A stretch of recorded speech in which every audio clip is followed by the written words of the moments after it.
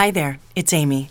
This is Democracy in Color, the voice of the new American majority. But before we begin the podcast, I just have a favor, really, and that's to subscribe to Democracy in Color on iTunes. This is the year that we must talk about how race and social justice are shaping our politics. And so we don't want you to miss any of the upcoming episodes featuring our best and our brightest. So thanks for subscribing and enjoy the show.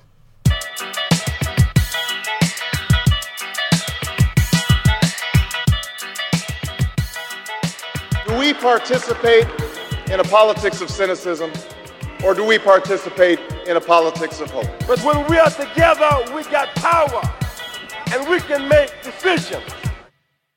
I stand before you today as a candidate for the Democratic nomination for the presidency of the United States of America. We want to register to become first-class citizens.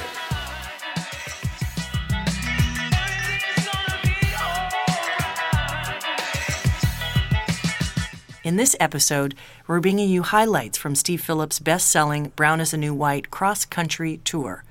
In this next segment, Steve is joined by CNN commentator Van Jones on the stage of the Ford Foundation in New York.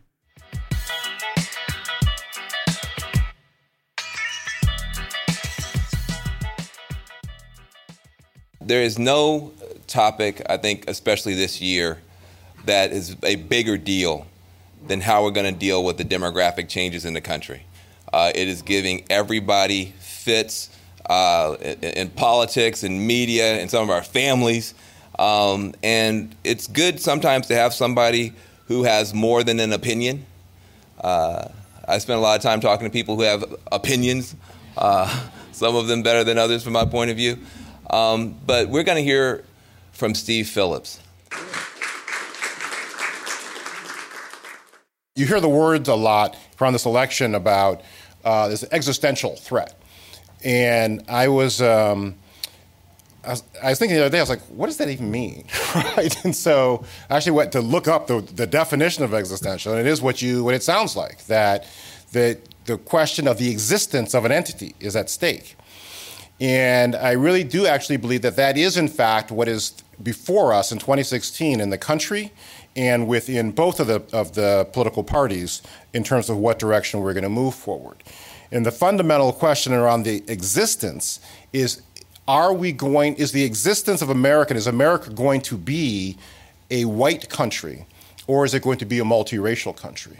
And so the existence of America as primarily and fundamentally and initially a white country, that is what hangs in the balance in terms of existentialism, in terms of the existence of what that concept is. And so from the time that the first English settlers set foot on this land in 1607, the definition and the understanding of this country has been as a white country.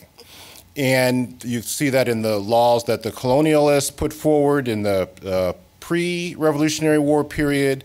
One of the very first laws created in the United States was the 1790 Immigration and Nationality Act, which says to become a U.S. citizen, you have to be a free white person. And that was good law until 1952, and it was the practice of this country until 1965. And so there are cases from the 1920s where Asians wanted to become U.S. citizens and went to the U.S. Supreme Court, and the Supreme Court says, no, you can't, because the law says you have to be a white person. And so this notion around us being a white country is long-standing. And that all went up to, and that changed profoundly when the world changed profoundly in 1965, where you had the civil rights movement cresting, you had particularly the Selma to Montgomery March, the Selma struggle. And one of the things I didn't even fully appreciate in terms of all of what had happened at that time period was that after the Selma to Montgomery March, after the LBJ was moved or forced to give his speech introducing the Voting Rights Act and saying we shall overcome, the next day he gathered his top staff together and says, I want to do a whole bunch of things. And one of those was the Immigration and Nationality Act, which took down the whites-only sign on entry into the United States. And so from that time period, and this is why I try to root much of the historical context for my analysis in the civil rights movement and the Selma to Montgomery March and what Dr. King was putting forward, the country has changed from 12% people of color in the 1960s to 38% today. And so this has been the profound demographic revolution which is facing the country right now, and which also is making much more possible. And that my central argument in this book is that we now have a new majority coalition, a new American majority, where the cornerstones of that are the country's growing communities of color. And that those communities, in partnership with progressive whites, who are a discounted and underappreciated element of the population, and there's so much focus in on the conservative whites and the conservative white working class, there's very little appreciation for the progressive whites. And I say in the book, can't we show them some love, right? And so, but we have this majority. And so it's a majority which elected, and then even more importantly, re-elected Obama. And so Obama got 5 million fewer white votes in 2012 than 2008 and still was able to win election because the composition of the country had changed so much.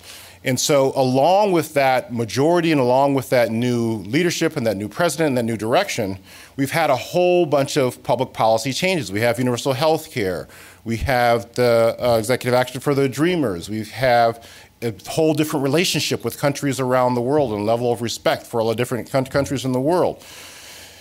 And the question then is, what direction are we going to go in? What direction are we going to go in? This is what we faced in 2016 in terms of public policy and in terms of the direction around what the composition is. But I think it comes back to this question around this existential question. Are we going to move forward to fully embracing and becoming a multiracial country that celebrates and includes the full totality of the diversity of the country, or are we going to go back to actually being a primarily white country? And I do believe that that's the challenge that is faced for the country overall and for each of the political parties.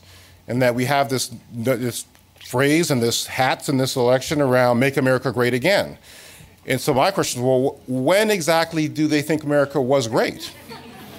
And what was the status of people of color and women and LGBT and religious minorities at that time? And so it's clearly an attempt to move back to a period where the central identifying principle of the U.S. was that this was primarily a white, male, heterosexual Christian country. And that is on the table for people to vote on in this election. And so I think for the country, that hangs in the balance. Clearly, it's a question that the Republican Party has to grapple with. And then, very interestingly, they had, after the 2012 election, put forward this growth and opportunity report, referred to as a Republican autopsy, where they said quite explicitly, we have to embrace and reach out to and include people of color. And they have done a lot in terms of elevating. Republicans have done more to elevate statewide candidates of color than the Democrats have done, actually, over the past 8 years. And yet then you have Trump coming in with a whole different direction. So they face their own existential challenge around what direction they're going to go. But it's also a question for the Democrats, in that there is a very serious question, which is really the fundamental motivation for me to actually write this book, around, are the Democrats going to fully embrace enthusiastically and unapologetically the new American majority and the communities of color which comprise that? And I have a chapter in the book called Blinded by the White. And it is this notion, because the country has been so fixated on and has so much had a obsession with prioritizing and giving preference to whites, that there's this disrespect for it. Talk about old habits are hard to break. I mean, you don't get to a situation where 95% of the leading roles on television shows are white without active white preference. And given how bad TV is, you can't claim that it's meritorious, right, in terms of people having that. And yet this notion around who are the people who are talented, who are the people who have the capacity to lead, infects the progressive movement overall and the Democratic Party overall. And as I've been doing this work where I'm really looking at the leadership of the progressive movement. So Obama's voters were 46% people of color. Yet the leadership of the progressive movement overall, and the Democratic Party in particular, is still overwhelmingly white. And the more that I've been digging into this, the phrase keeps coming back to my mind of apartheid. I mean, it really is almost an apartheid-like situation where all of the top leadership positions, with very few exceptions, are controlled by whites in a party that is nearly half people of color. And so this is the existential challenge facing the progressives and the Democrats. Are we, in fact, going to invest in, embrace, elevate, and promote the full diversity and people who have the expertise and the knowledge to be effective? And we're starting to see some of these changes take place in the society overall. Listening to an interview the other day with one of the head person for the show Empire, one of the top shows on television across the board. She says all of the writers are black.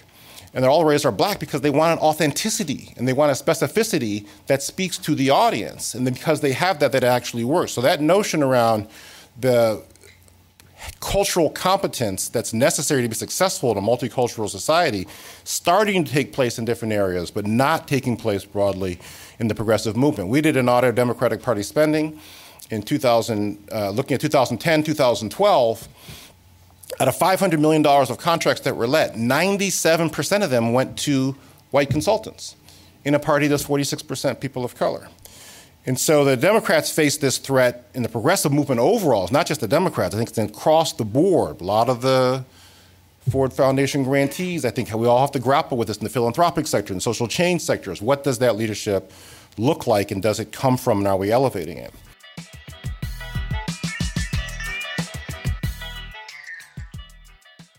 And now we go to Cleveland, Ohio, where Steve gave a talk at the Cleveland City Club. Back in the 1800s, there were signs, Irish need not apply. And my ancestors from Italy, Italians were not allowed in Shaker Heights somewhat early on. To what degree do you see what's happening with people of color as kind of an extension or not an extension of what's already happened, where it used to be that Irish and Italians were considered sort of outside of the fold, where now everybody would think of them as just white and wouldn't think anything about it? I do think that that's taking place. The writer James Baldwin wrote a collection of his works called The Price of the Ticket. In his intro essay there, he says that the price of the ticket for the European immigrants was to become white. And so that definitely has taken place. And you do frankly see it in different regards, particularly in terms of different elements of the Latino and Hispanic community. In some segments, I think, of the Asian community, there's a desire to be treated in just that kind of mainstream fashion. The challenge is that, color is so ingrained in terms of our society, in terms of the perceptions, in terms of a lot of the biases and prejudices. I mean, Dr. King talked about the numbers of synonyms for the word black versus the number of synonyms for the word white and what the connotations of those were. That this is very deep within the culture and psychology of the country around these color issues. So it's more difficult when you look that different to just be assimilated in. And so I think that that's going to be part of the challenge. And then frankly, I think the hope would be that we would actually move to a point of not wanting to sublimate the distinctive pieces, but to embrace and validate and weave all that together. People talk the difference between a melting pot and a salad bowl, where it's all in there, but it's kind of mixed together, but you maintain the different distinctive characteristics and the distinctive flavor of the various communities.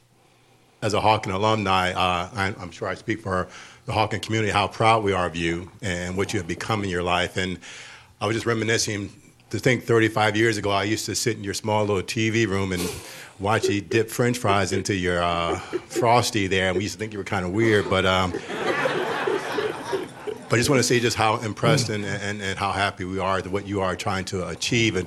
But on a serious note, my question is, I know your talk is the browning of America and the new states that would be these states to now look at as far as Texas and things of that nature.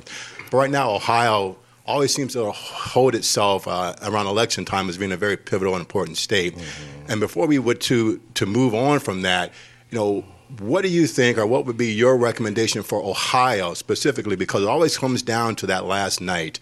And it's always, we just never know which way we're going to swing. And I would love to have maybe a blueprint or some plan or just some advice from your perch point as to what Ohio could specifically do for 2016 and even now with our government, our governor election coming up. So maybe you could help with that. Right.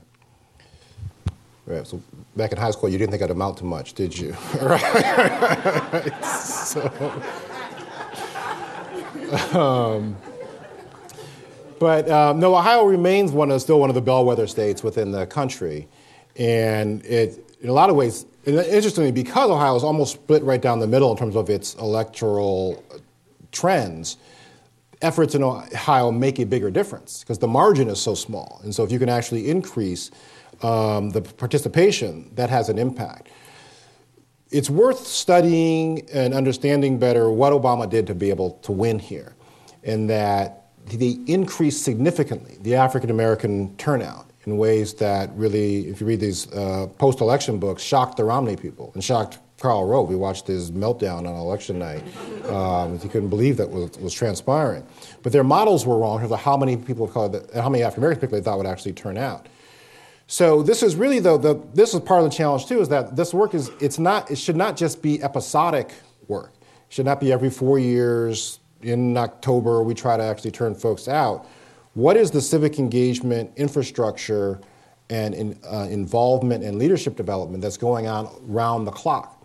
And so it's almost back to the civic club type of days, is that people who were a precinct leader on turning out for Obama, can they be supported to be civic leaders and getting people to the city council meeting or to be part of a block club? Or so you start to know who all of your neighbors are. You continue to have that relationship. So when election time comes around, you know who the folks are. You're not just returning out to them. So I think when I was meeting with State Senator Turner today, talking about how much has been preserved of the Obama infrastructure. And that, I think, is one of the biggest challenges. I think that's something we can all think about doing, is how to actually sustain the activists, the organizers who get inspired and do this work between election cycles. So the extent that we're able to preserve that kind of infrastructure will enable, I think, us to continue to have the outcomes that we want to see. So I would like you to address the issue on a broader basis of the, so I'd say, malapportionment of congressional districts and its impact on the progressive movement. Yeah, I really believe that redistricting is going to be the most important political fight of the next 20 years. And so that it's underappreciated how much, with the Republican wave of 2010, taking over all these different state houses and then drawing the lines of 2011, has locked in a undemocratic configuration of congressional districts. Democrats won more people voted for Democrats for Congress than voted for Republicans, but Republicans still have an 18-seat majority in the House.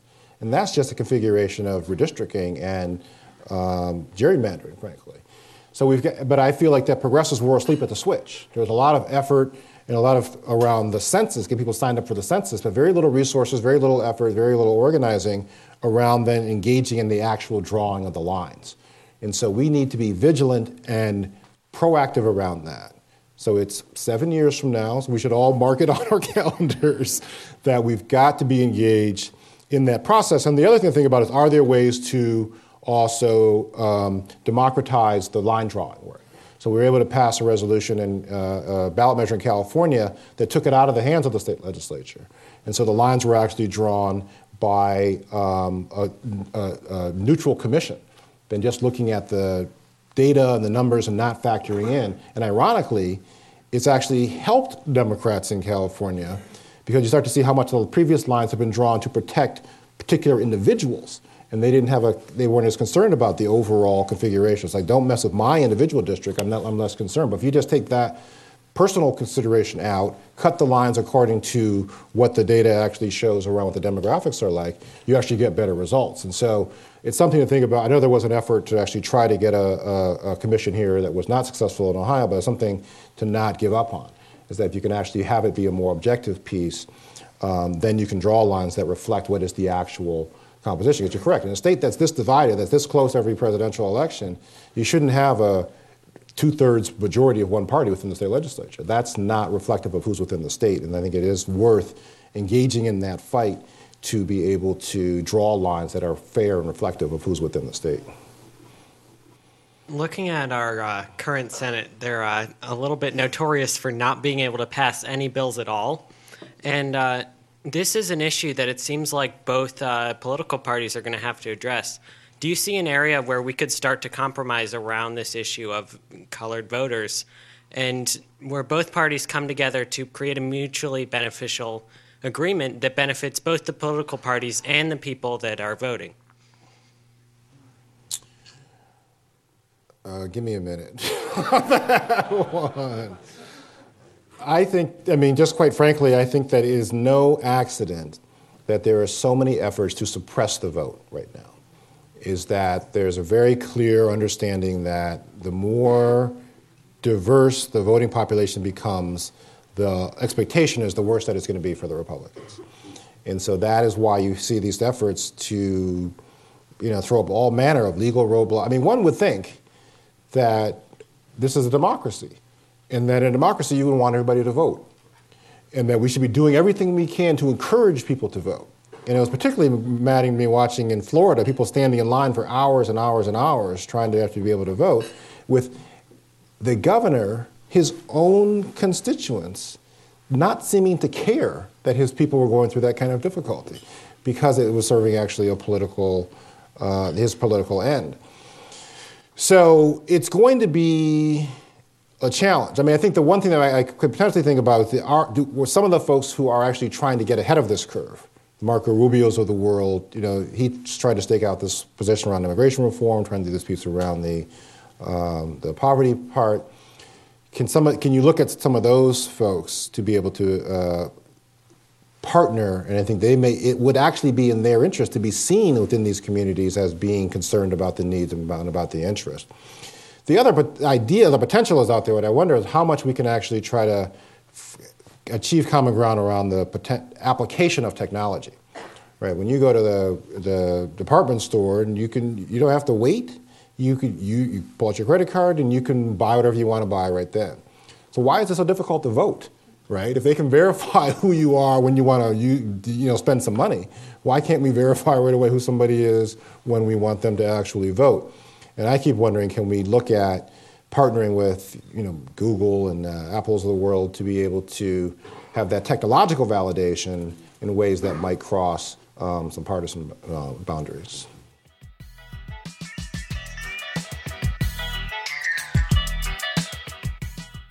Stacey Abrams, Georgia's House Minority Leader, joined Steve Phillips on stage in San Francisco at the Commonwealth Club. Take a listen. Democrats are often accused of taking African American voters for granted, and we have also given lip service to Latinos and not necessarily put the money behind that. What is it that Democrats are going to do wrong that will yield, or what will Republicans do right that will shift minority support from Democrats to Republicans? Well, it's going to be, what's fascinating about this election is that in many ways, the 2020 election has already begun. So it's not like Rubio went home to go home or Cruz went home to go home. I mean, they're anticipating that Trump will lose, and they're positioning themselves for 2020. And I have been most concerned as a Democrat about Rubio for a long time, because he is able to articulate the immigrant experience in ways that touches people and can actually attract the support of people of color. And if you look at the autopsy that the Republicans did after the 2012 election, it's 100+ pages. It's very detailed. It's very specific. Go to immigration and nationalization ceremonies and be present there. Elevate staff of color. By contrast, the Democrats put out a 7-page report 10 months late that the Washington Post referred to as political pablum, right? And so the Republicans were actually on course to be able to make inroads into the communities of color, and that was the plan, right? Bush is married to a Mexican woman, there's mixed race kids. Rubio was in this mix. Nikki Haley, Tim Scott, they were lifting up a rainbow of people trying to make and that was the plan until Trump had a different plan, right? It's interesting being able to do take the time in the book to do the research. So one of the things that was most illuminating to me was what is possible by moving from a discussion around income inequality to wealth inequality. In that the top 1% in the country, which people making who have $13 million in assets, collectively have $26 trillion in assets. So that if we could actually institute a wealth tax, not just on income, but tax that wealth at 2%, that's $500 billion a year. Think tanks have calculated what it would take to lift everybody out of poverty, and it's about $270 billion. So we could end poverty just by asking the top 1% and nobody else to pay 2% of that wealth tax, and the historic return on the stock market since 28 is 10%. So we're not even saying that we're going to make them poorer, just saying get richer a little slower, and we could actually end poverty. And I do think that that's the kind of thing that people could respond to in terms of the public policy debate. Do you think that Hillary Clinton gets that message? I emailed someone for people that section of my book.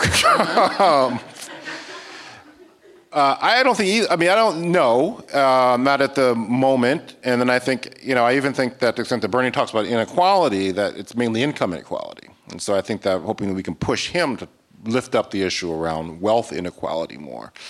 So we're not there yet, but I do think that we're further along on a progressive spectrum around talking about inequality than we have been historically. And I think that there are, and actually the reason, I'm not kidding, I did email some of Hillary's people that I know. The reason I did is because she actually did give us, I thought it was a very good speech about addressing racial inequality and the problems. And she was talking about a $125 billion plan and program to be able to address racial inequalities in our society, which I think is the right problem to be focusing in on. So I was trying to point them to wealth inequality as a potential solution to fund that type of a program. Staying on that lines, and I'm taking a few of the questions from the audience. That first question regarding Secretary Clinton was from the audience, and another one is how effective has President Obama been in achieving the racial equity goals that you've described? That's it's a complicated question. And so, for one, I don't think we should minimize, and I don't think we have sufficiently appreciated, and we may not be able to appreciate for a decade or so, the cultural, sociological, psychological impact of having this president and this first family in the White House for 8 years. And what it means for all of the children within this country who have grown up to see this man and this first family in the White House is incalculable. And so that's a very significant piece of the social change piece that doesn't get credited enough. Another thing that doesn't get credited enough is he put the first Latina on the Supreme Court, right? And so that's never been, so the other things he's done which have been significant that have not been appreciated, right? So I think that there's that. I do wish they had gone faster, harder when they first went in 2009. I feel there was too much effort to try to work across the aisle and win over Republicans and try to be able to be reasonable with people who were not reasonable. And we could have done more. We could have moved healthcare quicker.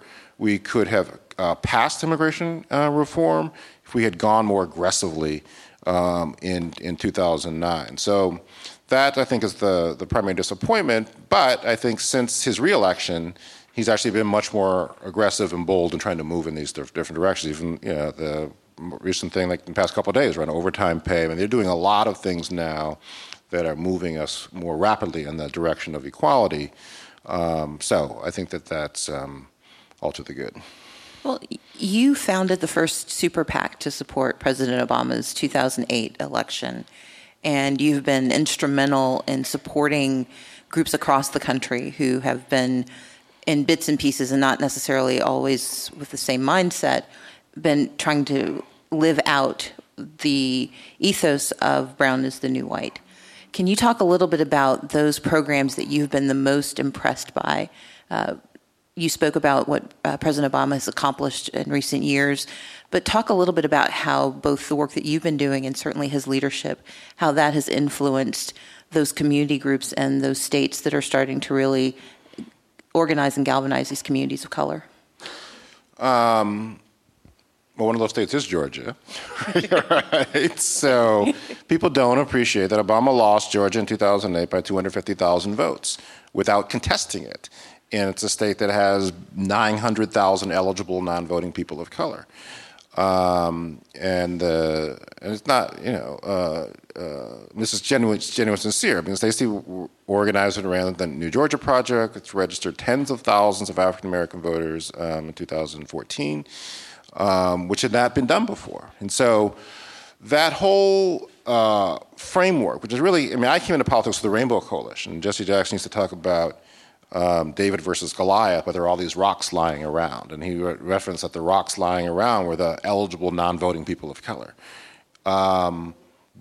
Texas has 4 million eligible non-voting people of color in a state where Democrats lose by 600,000 to 900,000 votes. So groups like Texas Organizing Project do a lot of the underground work. And they did the underground work to turn out the vote in Houston that actually elected the African-American mayor of Houston. So that's an example of that type of work. I've been happy to support and try to get off the ground an effort called Inclusive, which is a talent bank for people of color to be able to place them in different campaigns. So that people keep saying, well, we can't find anybody. We're like, well, they're right here, right? And so these are some of the things we've been trying to actually identify and move forward. But sadly, it's not sufficiently invested in and not a high enough priority yet for the overall progressive movement. But the talent is there. The leadership is there. We just need more investment in those right leaders doing that kind of work. Well, you talk about Ambassador Andy Young's very famous comment about smart-ass white boys. And I always like being able to say that. Talk to me about the programs that you see those organizations and those groups trying to implement that are well-intentioned but wrong-headed. So for the record, if I say fewer smart-ass white boys, and footnote 5 of chapter 5 of my book does say that some of my best friends are white guys. So I just want to be on the record about that. But unfortunately, we're seeing it right now in this election that the strategies and the plans that are being implemented in terms of how to defeat Trump are primarily designed to be able to focus in on and change the minds of and influence moderate to conservative whites. And so one of the things that's fascinating that people do not at all appreciate in terms of this political analysis is that there just are not that many swing voters left. And that there was a significant study that looked at the voting survey data for the past 60 years. And the swing voters are at an all-time low. And it's 5% of the entire electorate, which is about 6 million people from the 2012 election. There are 7.6 million newly eligible people of color since 2012. There are 26 million eligible non-voting people of color in 2012. So where are you going to focus your time, energy, and resources? And this is actually back to your earlier point about kind of non-person of color, attract voters of color. 79% of people of color have voted Democratic since 1976 on average. So yes, people of color will vote in that direction. So where do you put your time, energy, and resources? But most of the people running Democratic and progressive politics right now are white, almost exclusively. In a party that is 46% people of color, if not more. 46% of Obama's voters are people of color. And yet almost all the people controlling the large institutions, the large organizations, and the large budgets in this election are white. And so I have taken to referring to it as a near apartheid situation, what we have in the progressive movement. And so the plans that have been laid out, even publicly disclosed around from the independent side and the different programs people are going to be doing and the different super PACs, the budgets add up to around $200 million. The vast majority of that are negative ads about how Trump is a bad guy, which is just, again, designed to change the minds of the white swing voters, where that money could be put into communities, hiring staff people, organizing people of color to make sure we turn out in large numbers. So the mindset, and this is exactly what Andy Young was talking about, that he was trying to tell Mondale's people, the benefit of his experience, having worked with Dr. King, having done voter mobilization, had got elected to Congress himself through a voter mobilization of African American programs, that's where the priority and the resources should go. But they were, smart-ass consultants who were like, no, we're going to run these TV ads. And that's what they did, and then they lost. 30 years later, we're still running these TV ads. In your book, you do a very, I think, eloquent job of framing out why this matters, and you hearken back to your parents' experience of buying their first house. Can you talk a little bit about that experience and then link that to why you do what you do today? The story is that my parents moved to Cleveland Heights, Ohio in 1964, and it was an all-white neighborhood. My brother wound up being the first black student in that elementary school, and they could not buy their home. The seller would not sell it to them because they were black. And so we had to get a white lawyer, Byron Krantz, to buy the house, deed it over to them. And then I only actually recently learned a lot of the details of this. Actually, I learned election night 2012. My dad was in town telling us more about the details of that. And a neighbor across the street who was not happy about it called a meeting around with other neighbors to say, so what are we going to do about Byron Krantz? Are we going to string him up? And so this neighbor was very upset, called it in some kind of cosmic balancing. My brothers and I became best friends with his kids, actually, when we were growing up, actually. But I think that they were always, it was the milieu of the civil rights movement, right? So my parents took me to see Martin Luther King when I was 3 years old when he came to Cleveland. There were all these biographies in Life magazine, Look magazine about the civil rights movement around the house. So, and that's even come to the discussion, the talk with my mom and whatnot. So that was always part of the milieu, and which led me to, I read all the biographies of Martin Luther King in my elementary school library. So I think that, and then, my grandfather was a minister. And so I think between these two different things of the religious tradition, the social justice tradition, that those have been deeply embedded within me. And so I think that really is the work that I've been trying to do in my life, is to really be able to carry on that struggle, be able to advance that type of effort to make society more just. And I think I'm quite literally a child of the civil rights movement. And that has shaped my viewpoint, my outlook, my sense of both what's possible and well as what's necessary to do. Bernie Sanders has taken a great deal of flack about his dismissal of southern states in the primary process. But his analysis echoes the spending decisions of most campaigns. Can you talk a bit about, let's say that you tomorrow become the czar of campaign finance and campaign funding for Democrats. We have anointed you and you have $1 billion budget. How do you divide up the money? Give me categories and specifics. So the Democrats in 2012 spent $2.7 billion just at the federal level. You only get $1 billion. So, all right, well, I tried. So at a fundamental level, you need to look at where do your votes come from. And then your budget needs to reflect that.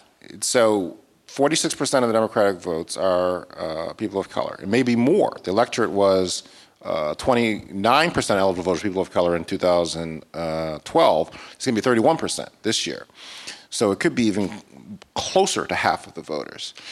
And then you have to allocate between mobilization of your supporters, and that, again, 80% of people of color tend to vote Democratic, and then persuasion of those who you may need to persuade, if you need to persuade anybody. And then it's not cheap, so you have to invest in actually organize. And then the reality of the country, because there's so much history of inequality and racial inequality, that people of color's lives are more difficult. And so that's the barriers to get out to vote, to participate in the electoral process are larger. And that happens when you have fewer resources. So I don't know, 2/3, 1/3, 2/3 staffing, mobilization, people in the community. I mean, I was at a national faith gathering a couple months ago, and I was thinking, why isn't there a civic engagement coordinator for every black church in the country to make sure that every person in that church is registered to vote, that they know when the election is, that they're actually supported to actually get out to the polls? So fundamentally, I would even go further. I would go 80-20, that if the premise is correct, that there's only 5% swing voters, period, and that the key to victory is turning our people out to vote, then I would put most of the money into an integrated plan around, which is largely staff-driven, of having human beings on the ground in the neighborhoods, in the communities, and knocking on doors, doing calls, identifying people, getting them out to vote, reinforced with some media around letting people know when the election is, clarifying the issues, making sure people realize that what the stakes are and what the potential is of the election. And then I would do some targeting that swing vote population, but I wouldn't go more than 20-25%. So you've allocated $1 billion. Where does the ground staff come from? Where do you find these people? Is it the DNC? Is it the candidate? Is it somewhere else? How do you actually staff this program? So linked to that is I would take 2% and put it into a permanent year-to-year fund that helps to identify, recruit, and train activists and organizers across the country. So there are a lot of. I remember when I was at Stanford back in the day, one of the black staff people said that says every African American staff person on this campus is underemployed, and that has always stuck with me, for all these different years. So there's lots of talent. Which reminds me of the Louis Gossett Jr. had this quote back in the 80s, says that there's plenty of good roles for black actors. They're just being taken by white actors, right? And so there is a lot of talent that's actually out there that people who are working on campaigns, who have been part of campaigns, who have been actually part of the mix, but they're not validated and elevated and blessed or laid hands on as the brilliant people, or the people who actually should be looked to or and invested in. So there needs to be an inventory of who is within the different campaigns, who has done this work, and that's a larger pool of people than people appreciate, but they're not respected or seen in that way. So there are very few people of color who are given the chance to run a statewide campaign. And it gets to be a cyclical situation. And so you haven't run a statewide campaign, so you can't run a statewide campaign. But how do you actually break into that circuit? No one's born running statewide campaigns, right? So at some point, somebody has to give it a chance. But Cory Booker looked to Adisu Demisi, who had not run a statewide campaign, but was a talented political operative, and says, come run my U.S. Senate campaign, which he did, and Cory won, and that puts Adisu in that category now. There are a lot of Adisus out there. And so the work has to be done to identify, attract, recruit, and put those people in leadership positions. And then, so Hillary, to her credit, in Nevada, took Emmy Ruiz, who's a young Latina, and made her in charge of Nevada. Not the Latinos in Nevada, the whole state. And she won that state. So there's a lot of people like that who need to be identified, elevated, and put in charge of positions. And then you find the people who want to work on campaigns. A lot of people want to volunteer, they want to be involved, and they need to be trained and organized to be able to do that. And so that's some of the work that you've been doing. Maybe you should talk a little bit about that. It's something I've tried to be helpful to, is your whole Blue Institute work and grooming some people. So the Blue Institute is a program that we launched in 2015 to exactly answer that issue, that if you look at campaigns across the South and Southwest, especially in 2014, over and over again, when people were asked, do you have staff of color? The answer was, well, there's no one who can do that work. And when they did hire them, they were almost exclusively hired in field, which, for all of the reasons, especially as a black woman from the South, being told that someone's being put in the field just sometimes rubs you the wrong way. But the reality was that there were very few who had the experience level to be trusted by those who were in charge of campaigns with the complexity of running a statewide race, of running a congressional race. And so with Steve's early investment and our ability to raise money from some other groups, we brought in 44 people of color, half Latino, half African American, from the 16 southern and southwestern states, and we trained them over the course of a week and a half. They took training to become campaign managers, data directors, communication directors, to understand finance. And then what we were most impressed by and were most excited by, impressed is the wrong word, we were most excited by the fact that we were able to work with Inclusive, the group that Steve referenced earlier. They came down and did resume training, and we actually got organizations from across the country to come and do a job fair that week. And of the 44, 10 of them were hired by the end of the week, and we now have a 78% placement rate of all of our young people. We're very... And so some are working with the Bernie campaign, some are with Hillary, some are in congressional races, and now we have become one of the data banks. We get requests. Do you have any Blue Institute graduates that you can send to us? And that's been because of the work that you were willing to finance and the willingness to early on acknowledge the need to get this work done. And how much did that program cost? $152,000. And they're publicly committed $170 million in progressive and democratic spending, the majority of which is going towards negative TV ads. So, and just to put a fine point on it, it took us almost 6 months to raise that $152,000. We cannot raise the money right now. We have not been able to raise the money to replicate the program from the very people who have hired from within that program. Because I think to the point of brown is the new white, while they find those who benefited from the program appreciate the training, they don't necessarily know that it's necessary, because which candidates would they go and work for next?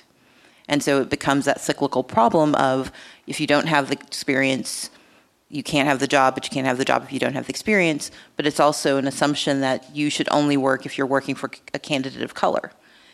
And that leads to my next question. There's a conversation about how to engage African American, Latino, Asian Americans, how to engage people of color on the operative side. Talk about the candidate side and what all of those groups, the DSCC, the DCCC, the DNC, the DLCC, the DGA, need to be doing in terms of candidate recruitment. You're trying to get me in trouble, aren't you? Right. So, I mean, the clearest, most recent, most painful examples was just happened in Maryland. So the Maryland U.S. Senate race. In the history of the United States of America, there has been one African American woman in the U.S. Senate, just one, Carol Moseley Braun in 1992. Barbara Mikulski decided to step down in Maryland.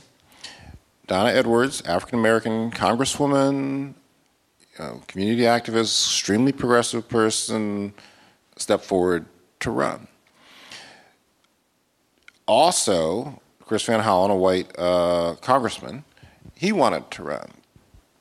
So Harry Reid, like within hours, came out for Van Hollen, a very top Democrat in the U.S. Senate, put his weight and force in the path of this African-American woman. And then much of the Democratic Party establishment put its full force behind Van Hollen. Those are not the things you want to do if you want to lift up a person of color. And so this is the type of, it was rare because it was so clear of a case study around how the institutional forces came behind and replicated the racial inequalities that we've actually had within the country. So work needs to be done to identify promising candidates, get behind them early, rally and marshal resources behind them, connect them up to networks of people around the country so that they get known more. They can actually be able to raise money more nationally in that regard. And then to do for them what has been traditionally done for the long string of white men who've been in these different positions. And so that is not what has been happening, and certainly not what has been happening at the level and the extent to which it needs to happen, right? So then in the Maryland race, the Democratic Senate Campaign Committee was like, well, it's a primary. We can't get involved in the middle of a primary. And they got involved in Pennsylvania in a primary. They're getting involved in Florida in a primary. So when they want to, they can insert themselves. So somebody has to lift this up as a priority and shine a light on it and really force people to be able to actually put their money where their mouth is. Because right now, that's not what's happening. And we will have a significant opportunity in that regard over the next couple of months, which is a piece I just wrote past couple of days around the vice presidential pick. We've never had a vice president of color in the history of this country. That's not a calculation of talent. I mean, clearly, Dan Quayle put that to rest, right? So it's just an issue of what you think the electorate will tolerate. And if you truly believe that there is an electorate which will get behind a candidate of color at the top of the ticket, or on the ticket, as we've seen in the past 8 years, why wouldn't you choose one of the talented people of color to be on the vice presidential ticket?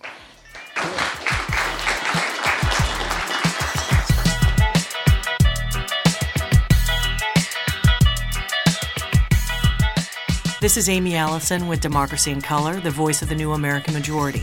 Special thanks to the Commonwealth Club of California and Georgia House Minority Leader Representative Stacey Abrams, the amazing team at the City Club of Cleveland, Ford Foundation, and Van Jones. Democracy in Color is a project of Power Pack Plus, and this episode was produced by Lulu Matute with technical support from Anthony Hernandez in Emeryville, California. You can listen to future episodes at democracyincolor.com, SoundCloud, and iTunes. If you appreciate this podcast as much as we appreciate you, please subscribe and rate us on iTunes. We're also on Facebook and on Twitter.